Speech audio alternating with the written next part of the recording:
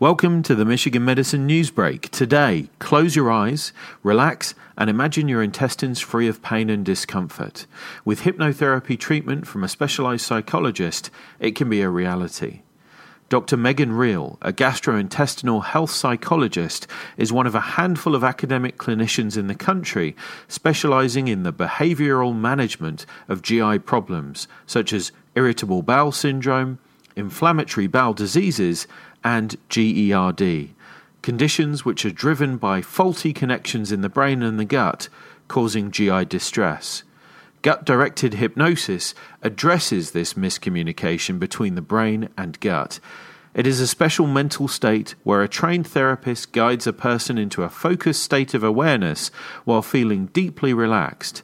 The technique uses suggestion, imagery, and relaxation to produce a therapeutic effect. For more on this story and others like it, visit ufmhealth.org/healthblogs.